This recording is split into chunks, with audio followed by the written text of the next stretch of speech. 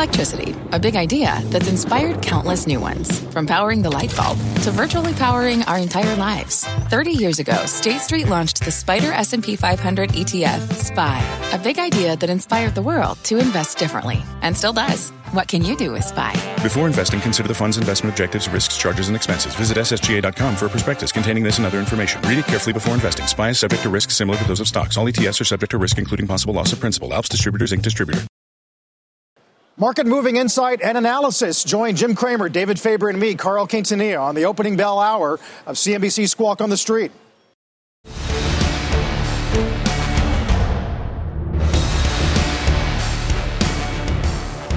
Good Friday morning. Welcome to Squawk on the Street. I'm Carl Quintanilla with Jim Cramer and David Faber. Stocks do look to build on yesterday's turnaround as retail sales, copper, lumber finally show some signs of cooling off. We're watching Disney earnings, of course, Airbnb, DoorDash, and some software upgrades, too. Our roadmap begins with rally on, masks off. Wall Street looking to claw back the week's losses as the CDC loosens these mask recommendations. Plus, shares of Disney are lower ahead of the open of trading. The company did miss on streaming subscribers. Parks revenue still, of course, taking a hit from the COVID virus. And the crypto roller coaster rolls on. Dogecoin surging after Tesla CEO Elon Musk say he strongly believes in crypto and is working with Doge developers to improve efficiency. Carl. Guys, let's start with either, I guess, take your pick, Jim. There's so much to unpack on Disney. But as we mentioned, the retail sales miss, lumber down 4 days, copper, the worst week since early April. Is this the pause that refreshes? Yes. I think that the commodities are peaking. Did a piece on it last night. Iron ore collapsed last night. Chinese cutting back. Copper, I think, is just a typical blow-off top. Lumber manipulated heavily, but now can go down perhaps really maybe even $600 in a heartbeat. I need to see the grains come down. A lot of people feel that they are peaking. I'm getting that there's a Deere piece today which says that they're not. I'm going to go against that and say that the grains are peaking. Now, they're not going to. What matters is, David, how much they go down. Mm-hmm. If it's a blow off and it goes down big, then you know who's going to look like a brilliant man? Jay Powell. You bet. Yeah. But, you know, psychology figures prominently in inflation. And when I do talk to executives who are on the front line in terms of making things that require, let's call it, metals, plastics, and freight and labor, they're all leading to higher prices, right? No, they are. I'm not going to disagree with that. And we still need the semiconductors right. And steel keeps going up. And the freight is just a built-in inflationary problem. But, David, the complexes, because of ETFs, tend to trade together. So even though they shouldn't, they go down because ETFs are so powerful. Do you think it's right? Do I think that it's right that they all trade together? Do you think that this whole ETFization is correct? That we see all these different tranches of ETFs. And then, of course, we have Woodstock. Now, Woodstock's up today. I think the movement in ARK yesterday was very interesting. Wasn't it? Because it was down, even though the broader market was up and the NASDAQ You know was there's up. a break Woodstock I do know that. In fact, I had a couple of conversations about that this morning. Now, I think to be fair, when it comes to the ARK funds, it's more being used to a certain extent as a hedge. Yes. I'm buying Microsoft, I'm going to short ARK because nothing is correlating, is from what I understand, properly. Right. Plus it's more than 10 times sales versus 30. So we show our Woodstock video again, because why wouldn't you if you can? But, you know, Jim, and there are those who are buying puts on ARKK as well. Right. But are they really targeting the underlying stocks of the ETF to try to actually get redemption so that you can get that down? No, because there really is no redemption. 64 million, I think it was, flowed out yesterday, but there have been flow-ins. So that doesn't seem to be the game that's going to work here. But ARKK is fascinating right now. And again, it was down yesterday despite... I mean, Tesla was not up, so I guess that's one of the largest holdings. She's been selling stuff she says she's happy to sell. Yeah, because they're cash equivalents. It's one of my favorites. Carl, one of the things that you can watch, the crawl at the bottom, I want to tell our viewers, you can see that people want the ARK funds to go up this morning. You can see the Woodstocks all being bid up, basically saying, listen, come after us. Because it's become, including AMC, by the way, these incredible death matches between the Woodstockies and the people who are hedge funds. And everything, Carl, has become hedge funds versus the people. And I say this because I'm known as being some sort of hedge fund troll. I mean, hello. I've been at this thing for 16 years. Did I ever take a hedge fund side? Jim, 3 months ago, the average component in ARK was up 25 for the year. Now the average component's down 19 for the year. So it's been quite a decline. We do have a couple of, not that they're necessarily ARK components, but a couple of upgrades of high growth software, at least. Unity, OPI goes to outperform at 103. And this Goldman upgrade of Snow to buy, Jim. So they're definitely seeing some value as those valuations have come in. I thought the Frank Slootman, they didn't really cite Frank, but the Goldman Snowflake was very cogent because it is the cloud data analytics stock, and it's really the only one, and they're crushing everybody who's on premises. So I think that that's a good stock here. It's come down quite a bit. I know that it's an elusive stock because a lot of people bought it. David, a lot of people bought Snowflake saying when you asked them why they were buying it. Because it was going up. What are you, a mind reader? Yes, I am. Right there with you. I mean, I have been sitting here listening to you for a really long time. Aren't you tired of it? I can. Never. Oh, thank you. But I can. Okay, so someone asked me yesterday, how much do you really hate David Faber? I said, well, no, I don't hate him. No, I just want to know, Carl, I want to know the degree with you hate him. I said, why? Because I sit far apart from him. And now, because they're social distance. David, look out. Uh-oh. The CDC says that I can sit right next to you. But, Carl, I think that this whole today is a day where we take a break from the revulsion of the high multiple stocks. And all you got to do is watch them you watch Airbnb. And, by the way, Carl, Coinbase, it was a good quarter. Yes. It was good. The naysayers pound sand. I know you talked to. Yep, you talked to them last night. I don't know. Do we have the SOT ready? This is the CFO talking about overall volatility in crypto and arguing that it's here to stay. Do you guys want to listen to it now? Love to. Well, I guess we'll get to it in a minute, Jim. But they did say crypto's volatile, and you can see that we react to a tweet. It'll react to headlines, and as they said to investors, it's a long-term investment. Well, what matters to me is that a lot of our viewers are trying to figure out which one of these they should be in. And that's why I like Coinbase. There's a scarcity value. Coinbase, the way I measure these is that a lot of these companies pay 8, 9 interest.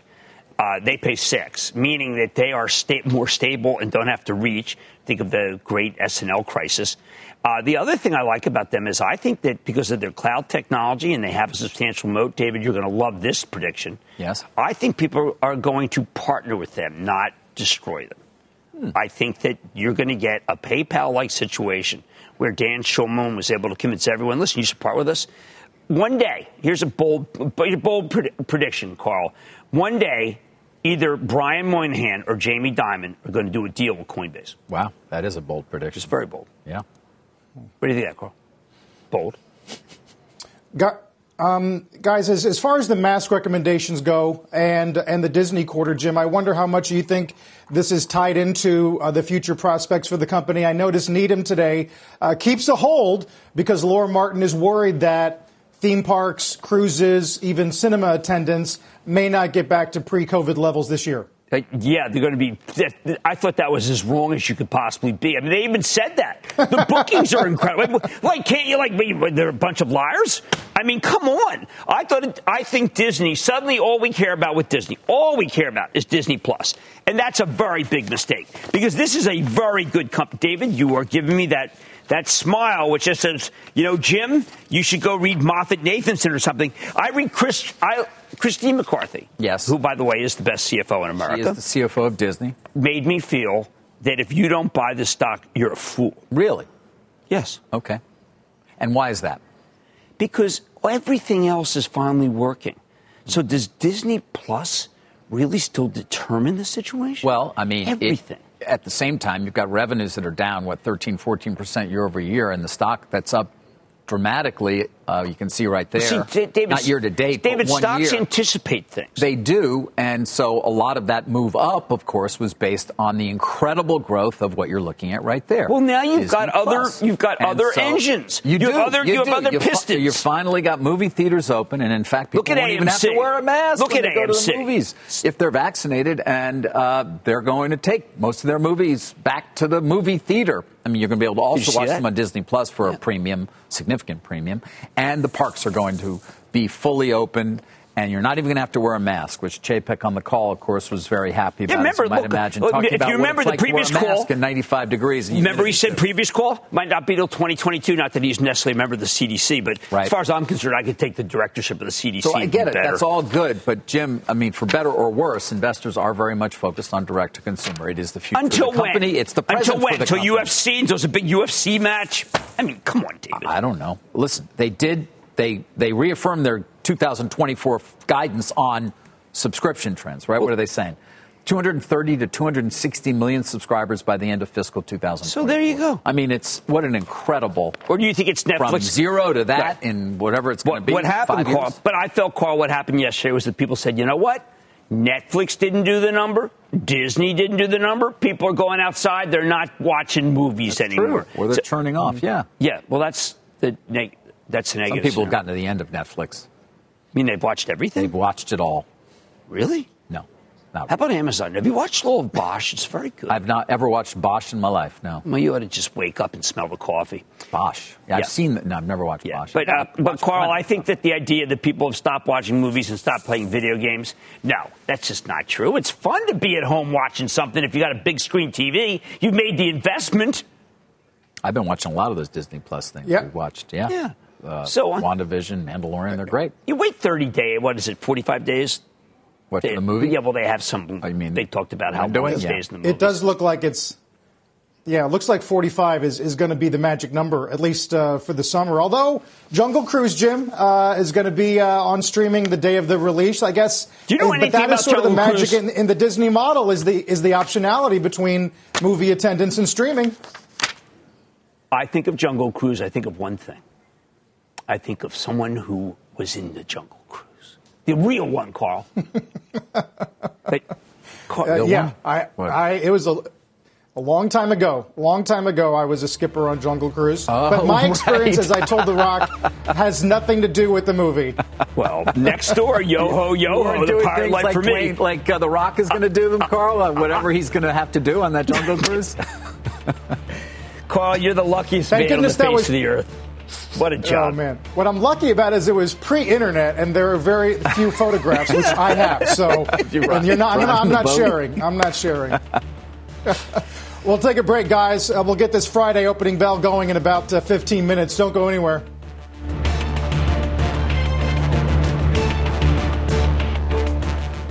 Every day, thousands of Comcast engineers and technologists put people at the heart of everything they create. Like Oluseyi, a Comcast engineer who grew up bonding with his dad over sports. This inspired him and his team to create AI Highlights technology that uses AI and machine learning to detect the major plays in a sporting event. So millions of fans have a way of catching up on their favorite sports. Learn more at ComcastCorporation.com. Let's get straight to the point. You want to grow your portfolio to fight rising costs of inflation or pay off your debt or anything standing in the way of you and financial freedom, right? Yahoo Finance, our sponsor today, can help. For more than 25 years, Yahoo Finance has been helping great investors like you. Whether you're a seasoned investor or just looking for tips, Yahoo Finance makes it super easy by putting all the tools and data you need in one spot. Yahoo Finance takes a holistic look at the financial news cycle, including breaking news, original editorial perspectives, analyst ratings, independent research, customizable charts, and more. You can securely link your brokerage accounts for a unified view of your wealth, including 401k and other investments. That's how Yahoo Finance gives you insights and helps you take a look at your wealth in its entirety. That big picture perspective is what great investors need. For comprehensive financial news and analysis, visit the brand behind every great investor, yahoofinance.com, the #1 financial destination, yahoofinance.com. That's yahoofinance.com. Busy morning of EcoData. Let's get to Santelli with industrial production. Morning, Rick. Good morning. Yes, industrial production. And by the way, it's one of the oldest numbers we have, industrial production. It goes back to 1919. And the number we're expecting is up 0.9 for April. It is up 0.7. And the reason I brought that up is because the all-time low for over 100 years was exactly a year ago, April of 2020 at minus 12.68. This number is at least positive. It's the third positive number. February was at minus 2.62. Now, with regard to utilization rates, we're expecting a number right around 75. Pretty close, a near miss, 74.9, 74.9. So we continue to make progress, but we did have a stronger number in January. So we want to look at some of these manufacturing numbers with a grain of salt to some extent, because they might not be able to run at capacity because of shortages and various supply chain issues. All right, let's quickly get to the charts. If you look at what happened this morning on export prices, it explains why all the year-over-year data points are a little bit hard to interpret. Here's a 2-year chart. You see how weak these numbers were 1 year ago? That's why the year-over-year numbers are so large. And if you look at a 1 week of 10s and 30s on the same chart, both yields are up at 163. We're now up 5 on the day on 10s, even though we're down 3 on the week. And if you look at a year to date, this is such an interesting chart because the high water mark was right at the end of March at 174 yield close, the highest post-COVID. But look how the consolidation since then, mostly sideways with a little bit of spike this week. So many are going to be watching, of course, at 1 3/4 level. And finally, we'll finish it up with Europe. One of the other reasons interest rates have been awfully firm. Europe this week, well, they were up 9 basis points, closed at minus 12, a 2-year high yield. Carl, Jim, and David, back to you, and have a good weekend. All right.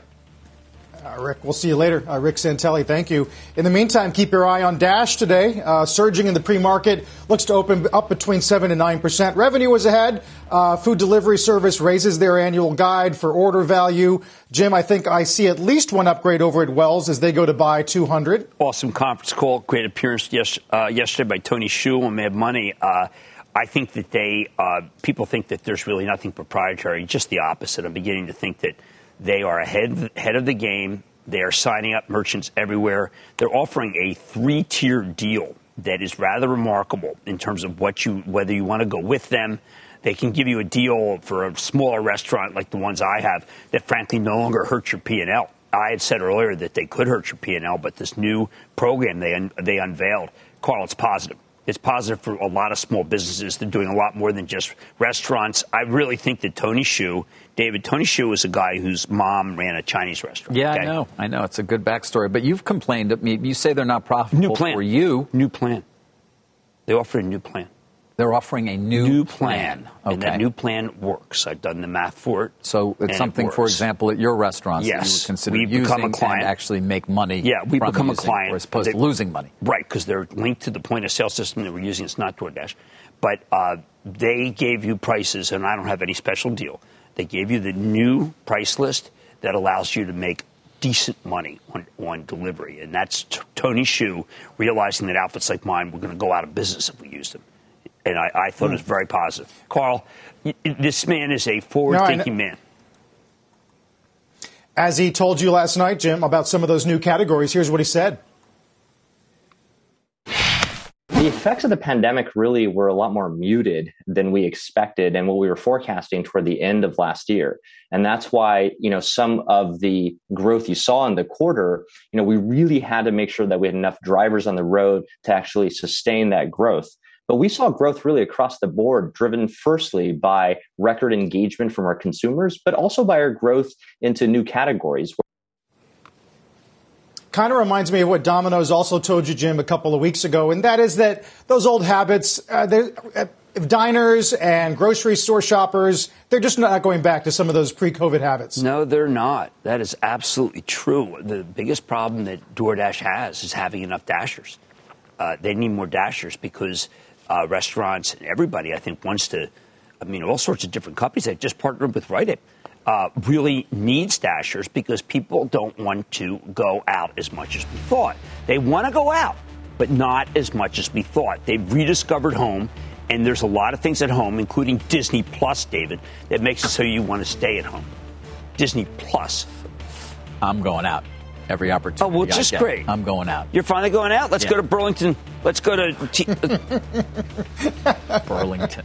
Gotta go to Burlington. We got Burlington, I think Kohl's, TJ Maxx, Costco. We've got a lot to do with David. My Burlington that's in so Brooklyn. Exciting. Carl, the lines are almost out the door for T-shirts that they're basically giving away. That's great to hear. Guys, when we come back, we'll get to some of the names we've not yet gotten to, including Airbnb and Tesla. Don't go away. Futures are green on this Friday.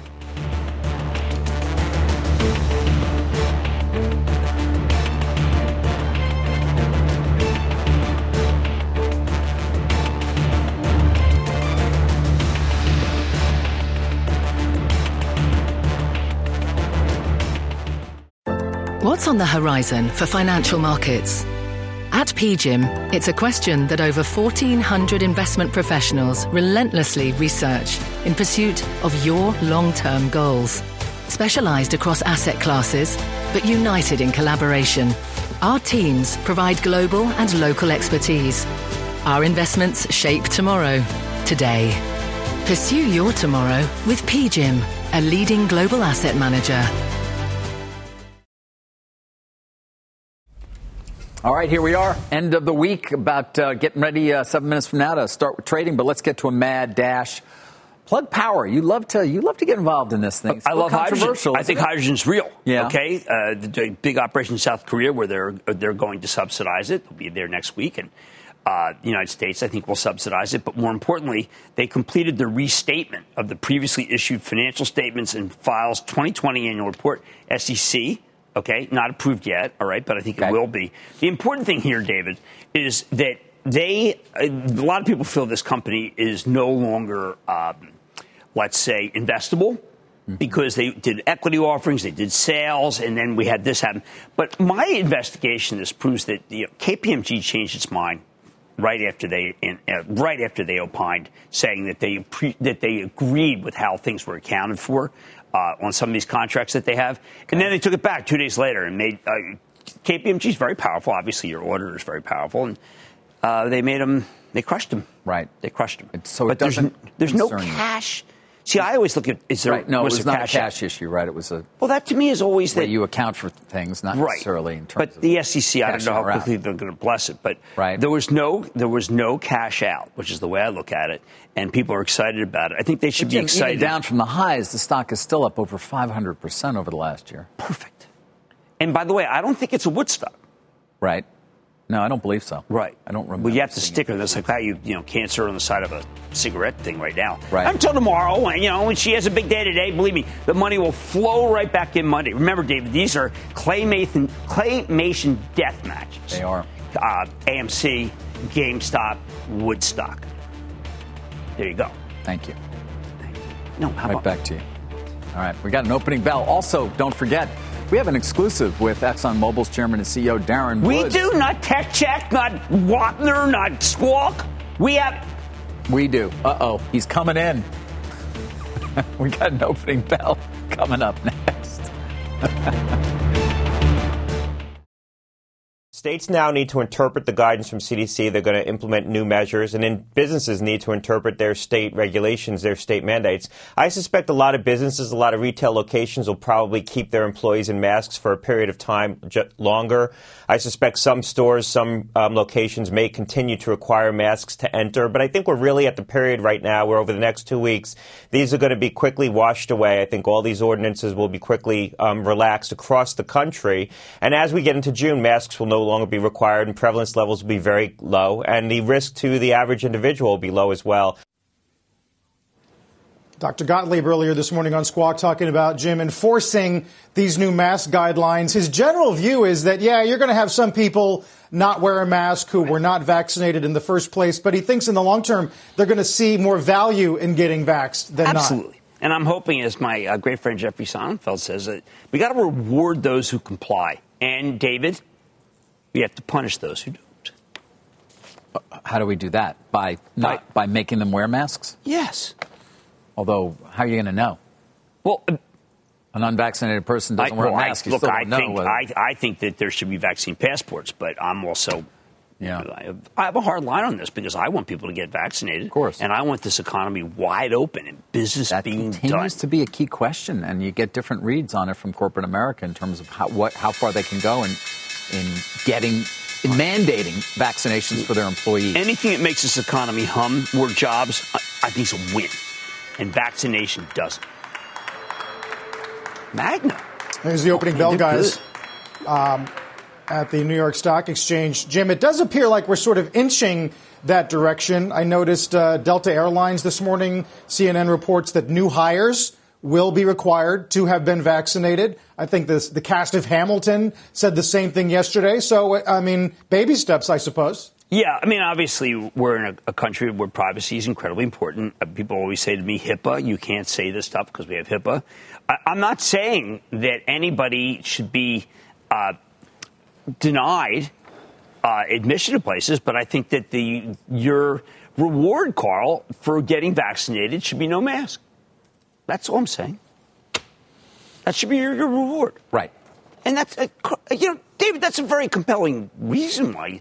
I don't want to wear it. Like one reason why the CDC moved to this, because it may encourage people who are not vaccinated to do so. Exactly. It's a reward, as you say, for getting a vaccine. You get to do things that you otherwise might not be able to do. David, you wear a mask when you're outside in New York City? I do not, no.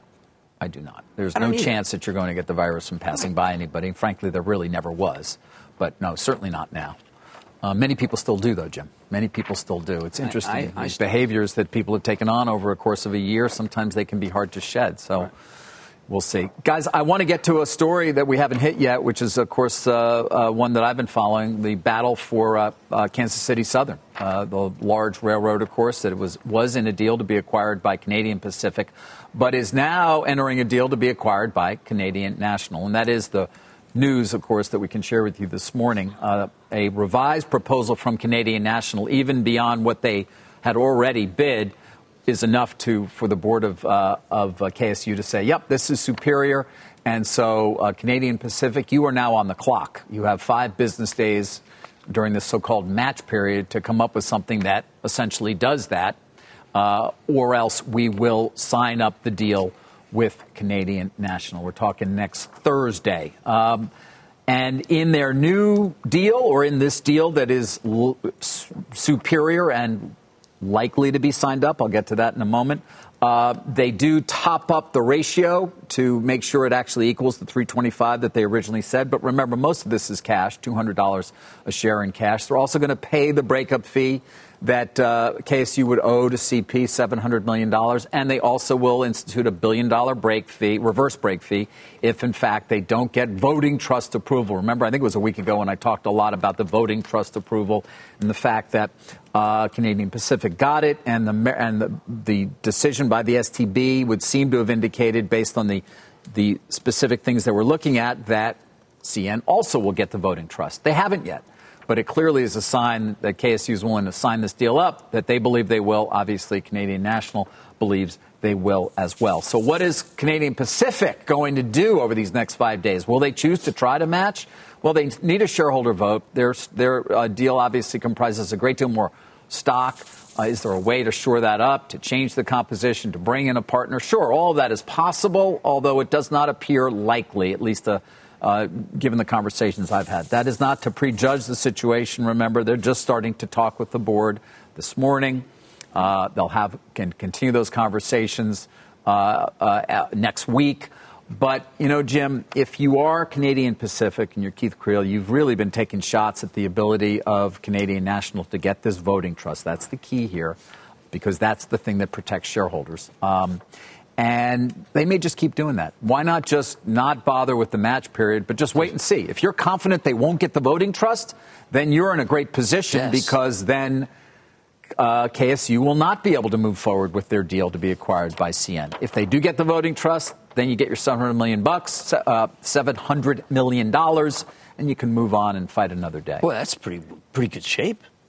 Possibly. But Canadian Pacific really wanted this deal. Well, they should. This is the premier railroad that is going to be for sale for the next century. Well, that's the thing. How many more deals could there possibly be? This is it. Although CP would say, well, if you don't let us buy them, then we're going to probably need to sell ourselves. I mean, there is that question, and will that deal be allowed?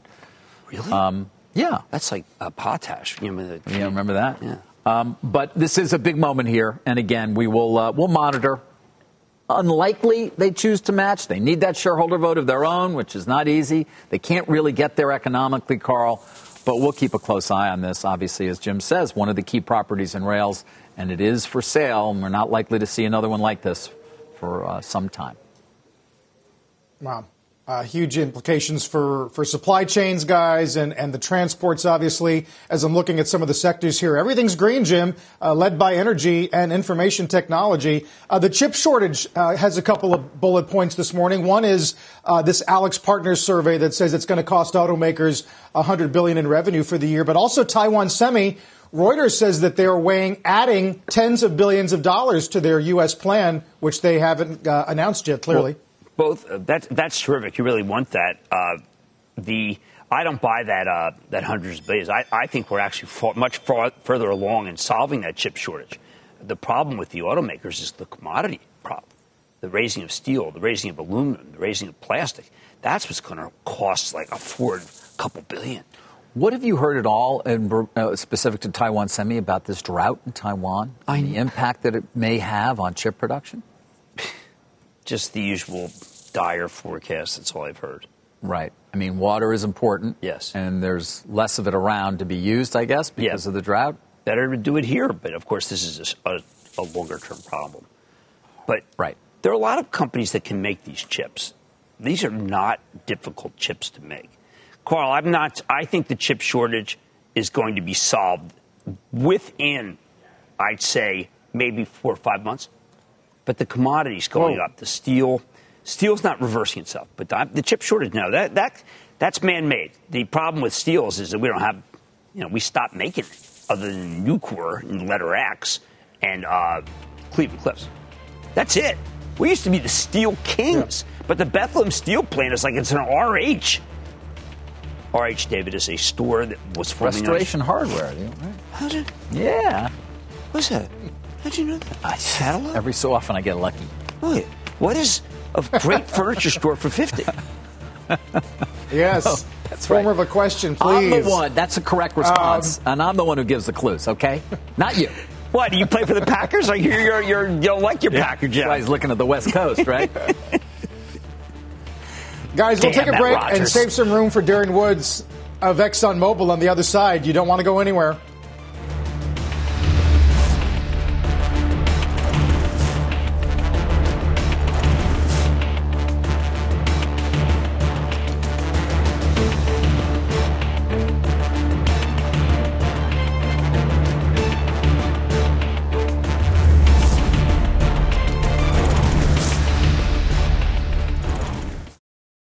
ExxonMobil's investor meeting is May 26th. The company facing increasing activist pressure. Of course, Engine One, the activists in question, with support from pension funds seeking 4 board seats. Joining us now is in a CNBC exclusive is Darren Woods, the chairman and CEO of ExxonMobil. Darren, it's great to have you back. And I do want to start off on, what's less than 2 weeks away now, that shareholder vote on your board nominees, because this morning we got a report from ISS, the influential proxy advisory firms, and they're in support of 3 of the 4 dissidents. Let me read this to you and get your response if I can.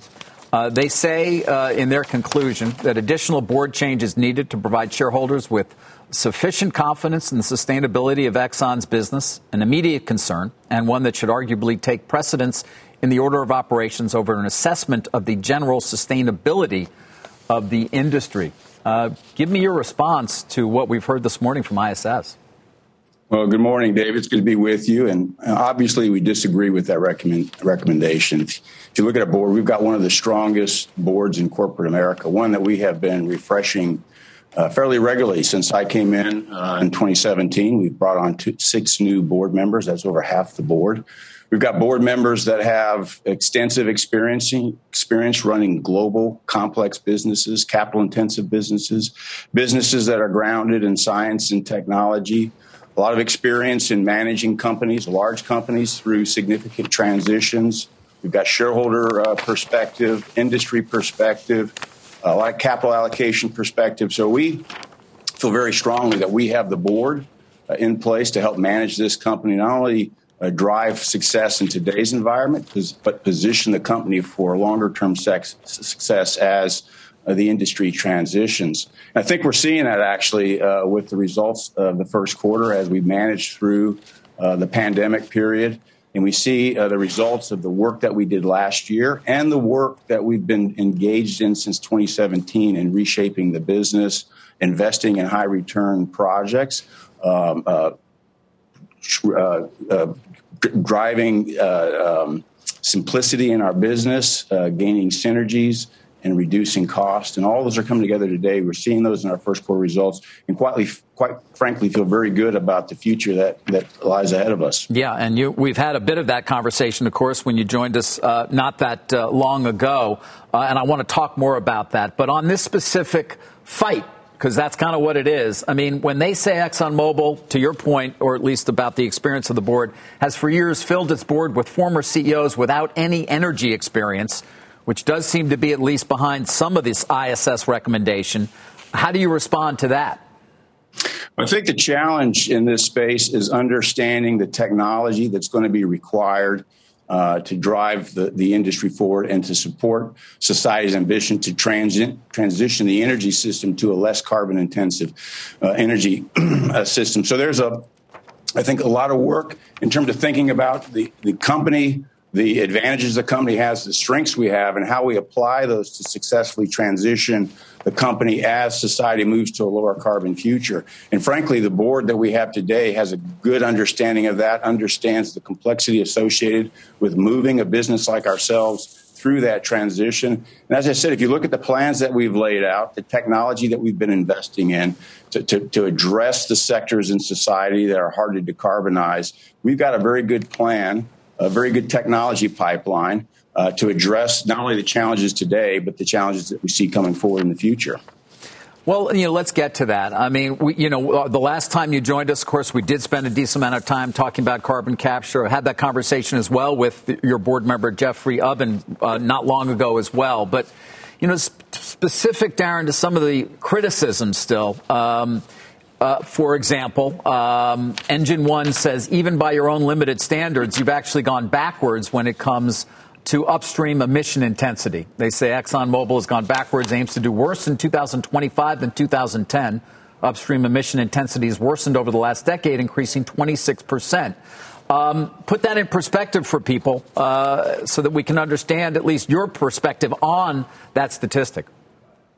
Well, we've been very supportive of the efforts globally and within the industry to reduce our carbon intensity and carbon emissions. If you look at the progress the company's made since the Paris Agreement has come out, which we supported at the time it came out and supported it, has been very vocal in our support since then. We've reduced emissions through 2020 from 2016 by 11%. We've got plans in place today that drive emissions down even further and, frankly, put us on the path consistent with the Paris ambitions and the less than 2 degrees C scenarios. And so I think we've done a lot of work to reduce emissions. More importantly, if you look at what's going to be required for society to achieve the Paris ambitions, there are a number of sectors in the economy, critical to the economy and critical to people's lifestyles, that are going to be very hard to decarbonize, that today don't have solutions. We have been working for decades on technologies and the technologies required to address those hard to decarbonize sectors to help society achieve that lower carbon vision. And so I would tell you that work that we have been doing is starting to pay off. You know that we've recently announced a very large opportunity in Houston that can make a significant contribution to the Biden administration's recent announcements of significantly reducing CO2 emissions, make a significant contribution to Houston reaching its net zero by 2050 emissions target. And so I would tell you we've been doing the work within our own operations to reduce emissions and doing the work required by society to help them reduce their emisms. All right, Darren, I actually want to talk about energy for a second. Sure, Jim. Switch things up. Good morning. Permian. I don't understand it. You have $64 price of oil. I think you guys generally have been cutting back on your drilling plans. To me, I got a feeling you could make a fortune here, Darren. It's $6, $60. Come on. Let's bring it on. We've made very good progress in what we've been doing in the Permian. And actually, we are at a fairly steady state with what we're doing in the Permian. Last year, as you know, Jim, with the pandemic, the drop in prices and revenue, we had to pull back across the board on a number of our investments. But we maintained a level of spend and investment within the Permian to make sure that we're continuing to progress the technology advances that we feel like we can achieve in that to lower the cost, become more productive. We're seeing the results of that. In fact, I shared that in our first quarter call. Great success at improving the Permian production, and our plans today grow our production in the Permian. You know that one of our priorities is rebuilding the balance sheet, which we leaned on pretty heavily last year. And so right now, we've got a good pace of production in the Permian, making good progress on that operation. And as we continue down that path and generate more cash like we did in the first quarter, we'll use it to pay down the debt, make sure the company's in a very good position to face whatever the future holds and whatever the commodity cycle does to us. Yeah, we had a similar conversation yesterday with Pioneer Scott Sheffield. Yeah, Scott Sheffield. Mm-hmm. Darren, back to carbon capture, because it is such an important component, at least of what things people perhaps want to hear, certainly those who may not be ExxonMobil shareholders as yet, and the criticism that you've received from these from Engine One. Again, I'd love you to respond. You know, when they say you've trumpeted carbon capture, but your actual carbon capture has changed little, and your projects to reduce Scope 3 emissions are incredibly costly and prone to failure and heavily dependent upon government subsidies, and therefore unlikely to enable you to avoid transforming your business model. Even the most advanced carbon capture, unlikely to enable you to avoid transforming your business model over the long term. Again, your response.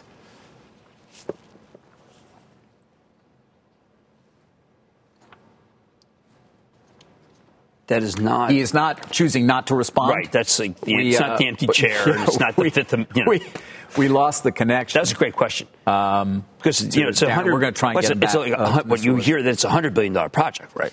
Right. That's a lot of money. Right. Right. I mean, even for this administration throwing around $1 trillion here, $1 trillion there, $100 billion is a lot of money. It is an awful lot. Are we going to be able to reestablish contact with Mr. Woods? We're trying to do that. David, meanwhile, some of the people, I would discard them as anti-energy. That the people who are the nominees. Yeah, anti-energy. Given they had already added 2 members to the board, as we know, Mike Angelakis and Jeff Ubben, as a result of some of the actions undertaken by D.E. Shaw, this hadn't gotten as much attention, but this ISS move this morning could perhaps put more attention on it. David, it would tip it so that the people would be against carbon. This is Exxon. Let's take a quick break, see if we can reestablish connection with Darren Woods. We'll be right back. Welcome back to Squawk on the Street. We've reestablished contact with Darren Woods, although via telephone. Darren, we look forward to the day when you will join us in person. We won't have to deal with any potential issues, but certainly I look forward to that as well, David. Yeah, certainly wanted to finish up. So I'd asked, of course, again, about this criticism in terms of carbon capture and your real efforts there. And, basically whether or not even what your critics would say, even the most advanced carbon capture, highly unlikely to enable you to avoid transforming your business model over the long term. How do you respond? Yeah, I would say, David, that's one of the unfortunate things with our discussions with Engine One and their refusal to sign an NDA and allow us to spend some time taking them through our plans, our strategies, and some of the technologies that we're working on. Frankly, any credible independent body will tell you that carbon capture and storage is a critical element for the world to achieve the Paris ambitions. The IEA, the UN's IPCC, the Intergovernmental Panel on Climate Change, all recognize the importance of carbon capture and what that's going to play with respect to reducing emissions in society. As a company, we have decades of experience operating and investing in carbon capture. We know that technology very well. We launched a venture 3 years ago to look at, one, commercializing new carbon capture technologies that we're developing, but 2, to look for opportunities around the world where we can use existing technology to reduce carbon capture and storage. And that's behind the proposal that we have begun discussing with the administration in Houston. I would tell you the cost of that project is we can reduce significant amount of CO2 on the order of 100 million tons per annum by 2040. We can protect jobs in industries that are currently making products and helping support people's livelihoods and modern life. And we can create new jobs, build infrastructure, and do that at a cost that's anywhere from a half to a quarter of what the government is currently spending on carbon reduction. So this is an attractive opportunity set, and it's a very important technology, and one that we have a lot of experience in. Yeah, and this conversation we're going to continue to have in the short time I have left. You're saying basically Engine One, you would have them come in and they weren't willing to do so in terms of signing non-disclosure agreements? Absolutely. We offered them the same opportunity that we offered D.E. Shaw, and you see the outcome of that. D.E. Shaw came in. We spent time talking to them about the plan. I think they're very supportive of the direction and the basis on which the board and management have developed those plans going forward. Offered the same opportunity with Engine Number One. They were not interested in engaging. They were instead focused on us exiting the business that we're currently in, undermining the plans that we have and the strength of those plans, and frankly putting the company's future and the dividend in jeopardy.